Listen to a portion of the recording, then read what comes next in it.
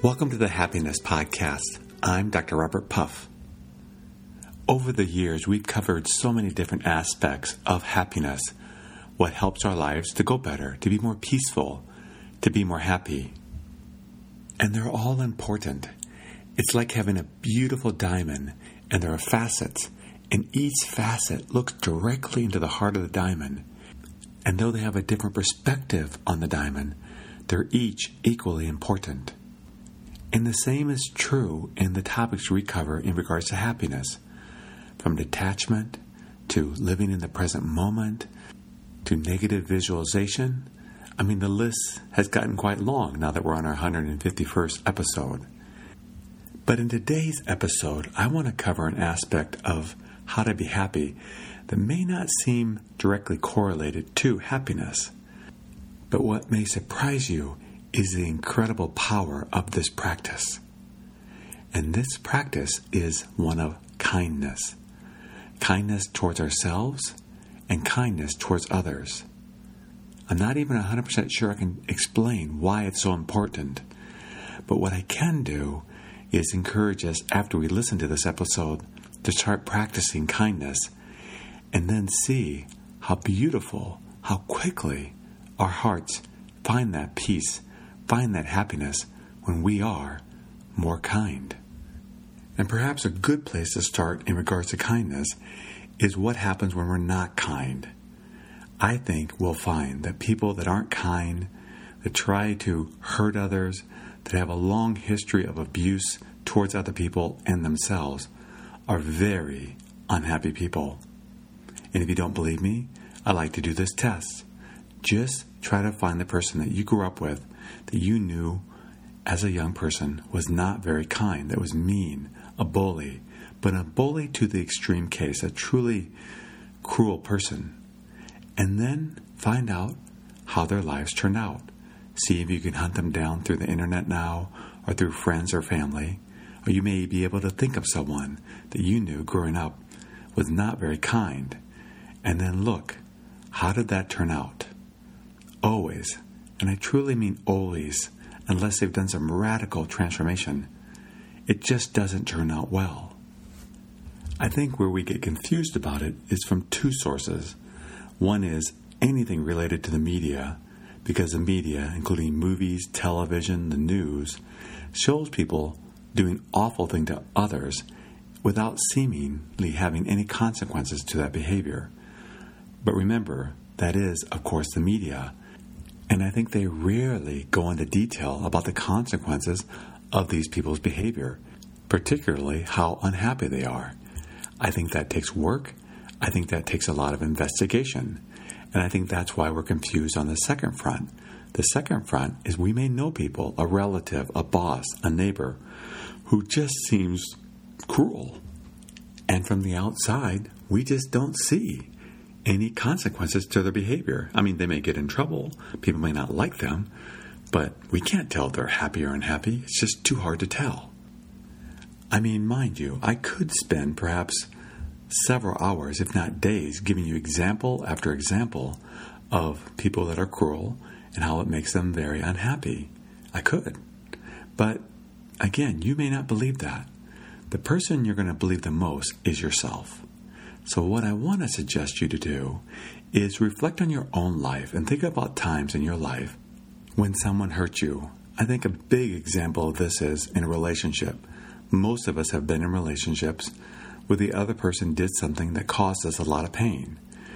And sometimes, of course not always, and many of us may have never done this, but sometimes I think when we go through those times, we lash back out at the other person in very cruel, painful ways. And today, with the internet and every way we can connect through social media, we can lash out publicly to people and really let them know how much we hate them and we wish them ill will. But now be truthful here, because it really matters that we're truthful. If we go back to that time, and though at the time it may have felt really good to do what we did, at that time when we did that behavior, were we truly happier? We may have felt a lot of satisfaction, even pleasure in hurting the other person. But I bet if we really looked at our lives it wasn't the peak of our happiness in our lives at that time. We weren't just naturally happy without substances or without numbing our feelings. It just wouldn't have been, and probably wasn't, a very happy time of our lives. Again, there was a satisfaction in the revenge, but I doubt we put our head down at the end of the day and said, I love myself. I love my life.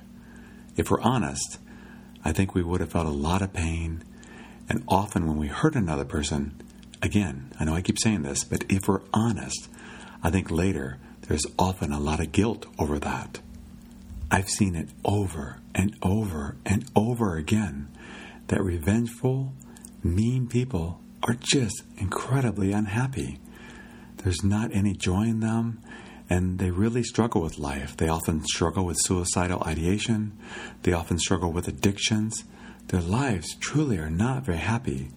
And we're listening to this podcast because we want to have happy, peaceful lives. Now I know no matter how long I go on, people are going to disagree with this. And it may be time for you just to say, I disagree, Dr. Puff. And we can do that. But if you're still with me, if you think, well, maybe he has some points here. I kind of remember people that I've known that were cruel, and they didn't seem very happy to me. Or if I were them, I sure wouldn't be very happy. And I also remember lashing out at my kids or my lover or my family member, and I didn't feel very good after I said those words. At the time it felt, but later I felt ashamed of what I said. I think that's the more natural consequence of cruel behavior. So what does kindness do for us? How is kindness helpful? Well, here's what I've done.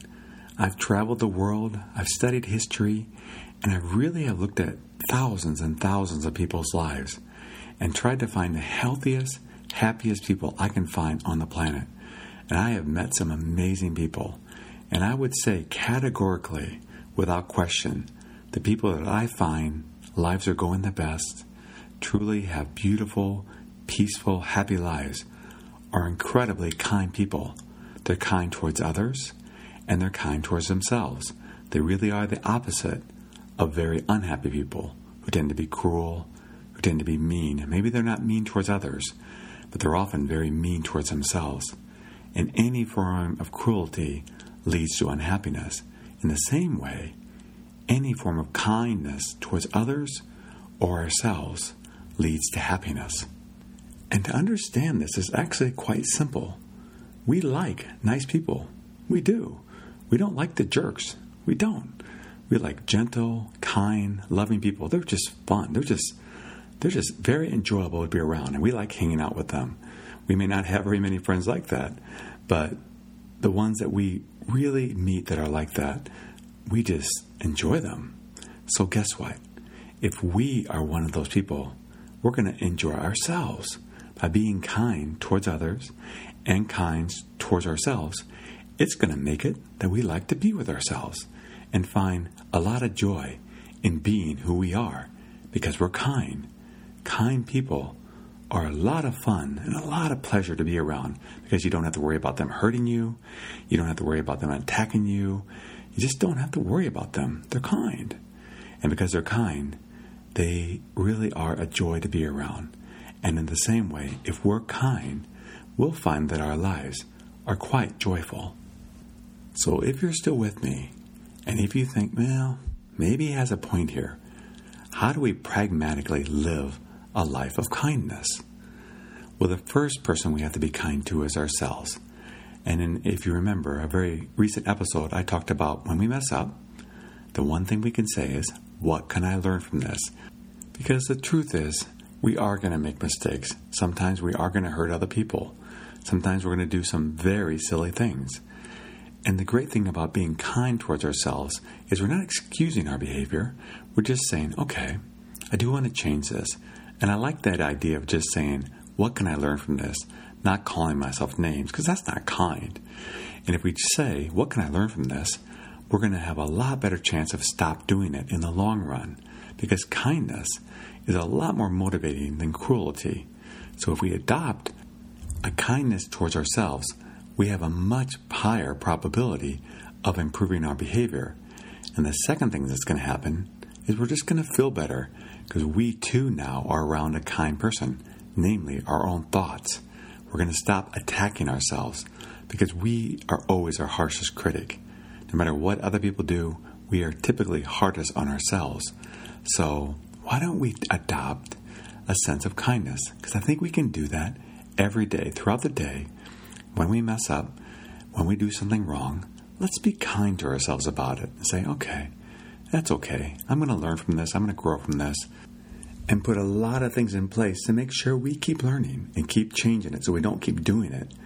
But at the same sense, we're going to be kind towards ourselves. And no matter how many times we mess up, we'll keep learning, we'll keep growing, and we'll keep being kind towards ourselves. Now, the second pragmatic part of kindness is, of course, being kind towards others. And this one, I think if we do it, can have such positive impact on our lives. And how it works is this. Of course, we're going to be kind, but here's really what it's going to look like. Someone's going to do something to us, and we're going to want to lash out. And what we're going to do instead is we're going to set boundaries, not allowing them to keep doing it, but what we're not going to do is we're not going to kick them back because they kicked us, metaphorically. We're going to love them back and be kind to them back.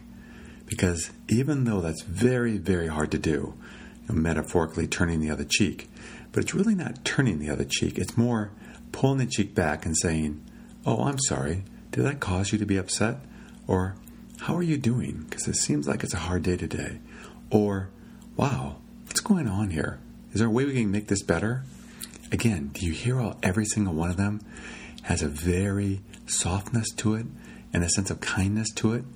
It's about loving the other person, even when they really mess up. Because if we're able to love them, then, of course, we'll be able to do the same things to ourselves when we mess up. Because we do, and they did. And kindness is a great way to treat other people. But, and I do mean a big but, it is very hard to do. But, and I do mean a big but, it has huge positive consequences if we can learn this skill. I mean, huge. You're just going to feel really good inside when you start treating people with kindness. I mean, you're just going to really like it. And the person that's going to prove it to you is you. I mean, get out there and with that world, interact kindly. Shower it with a lot of love. Because when we do, I really, really deeply believe, after so many decades of studying what works, what makes our lives go well, is that when we're able to develop that skill, like, wow, our lives go so well. It's very hard to do, like I said, but it is a skill that any of us can cultivate. But what happens is, we do like to get even. We like to hurt people that hurt us. And even if we don't like to externally hurt them, we really like to hurt them with our thoughts. But I think what we need to work towards, that we'll find a lot better consequences too, is kindness. This is something I've actually had to grow into myself. When I wrote my first book, it was about anger management, and I advocated never to take our anger out on other people, but I did suggest a lot of ways to take it out on inanimate objects and in our thoughts. And now, though that's a great tool for healing, I focus more on really working towards keeping our thoughts kindly towards ourselves and towards others. It really is a beautiful way to go. And if we are seeking happiness, deep, lasting happiness, we need to be kind. And in my own life, what this looks like is throughout the day, as I have interactions with other people and myself and my thoughts, I'm watching them, and am I asking myself, am I being kind? And it doesn't really matter what the circumstances are. I mean, of course, I'll set boundaries with someone who's being unkind towards me, but what I care about is my response to him or her, not what they did to me. Again, that's very important. It's kind of irrelevant what they're doing to me. What's relevant is, am I being kind back? Because that's what matters to me. And if I am, though I don't do it perfectly, but when I am, I do find it's a good day. It just feeds my happiness and peace meter It keeps us pinged towards the right side, where it's highest. And I think you will find the same. And I'd love for you to give it a try. Just try it out for a little while. Watch your thoughts. And when you see someone that typically you would judge in your head, stop that and change it. And think about something beautiful about that person. And when an ugly thought comes up towards yourself, again, watch it, change it, and use that phrase, what can I learn from this? How can I grow? And if someone lashes out at us, instead of lashing back, see if we can't perhaps apologize or set boundaries and be kind back. Kindness, I deeply, deeply believe, is a key factor of happiness. And again, the best way to test it out is be more kind and see if life doesn't go a whole lot better. I have found in my life, the more kind I get, the happier, the more at peace I get inside. So it's my goal, it truly is my goal, to be more kind.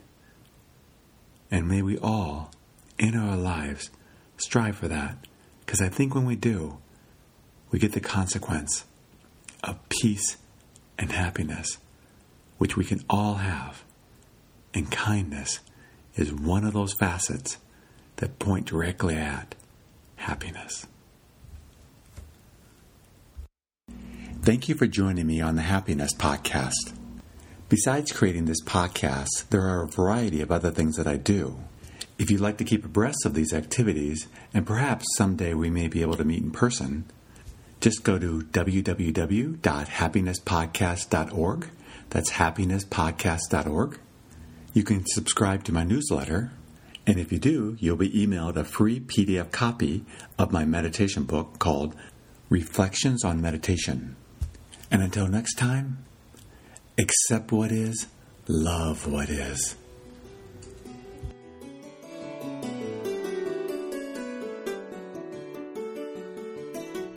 Do you ever wonder why some companies do so well, grow, and just seem to keep coming up with great ideas and keep expanding, while other companies are permeated with negativity, lawsuits, employee turnover, and just overall unhappiness in the workplace? Whichever corporate camp you find yourself in, or somewhere in between, the key to any company's ongoing success is to invest in and help their employees perform at their peak performance. There are very clear and specific things that people can do to perform well at work and in life in general. This is the focus of my podcast, and it's also the focus of my work. Being at the cutting edge of any market is sustained through investment in training employees how to perform well. But sustained growth and productivity requires specific psychological tools in order to continue to perform at peak levels. This is where I can help. I've been studying peak performance for over 30 years now, helping people all over the world. And there are very specific things that have to be maintained in order to sustain this level of performance. When companies invest in their employees are invested in them. Unfortunately, it's quite common for companies to be doing exceptionally well in the marketplace, but for unknown reasons, key employees make poor choices, leave the company, or start struggling in coping with stress-related illnesses.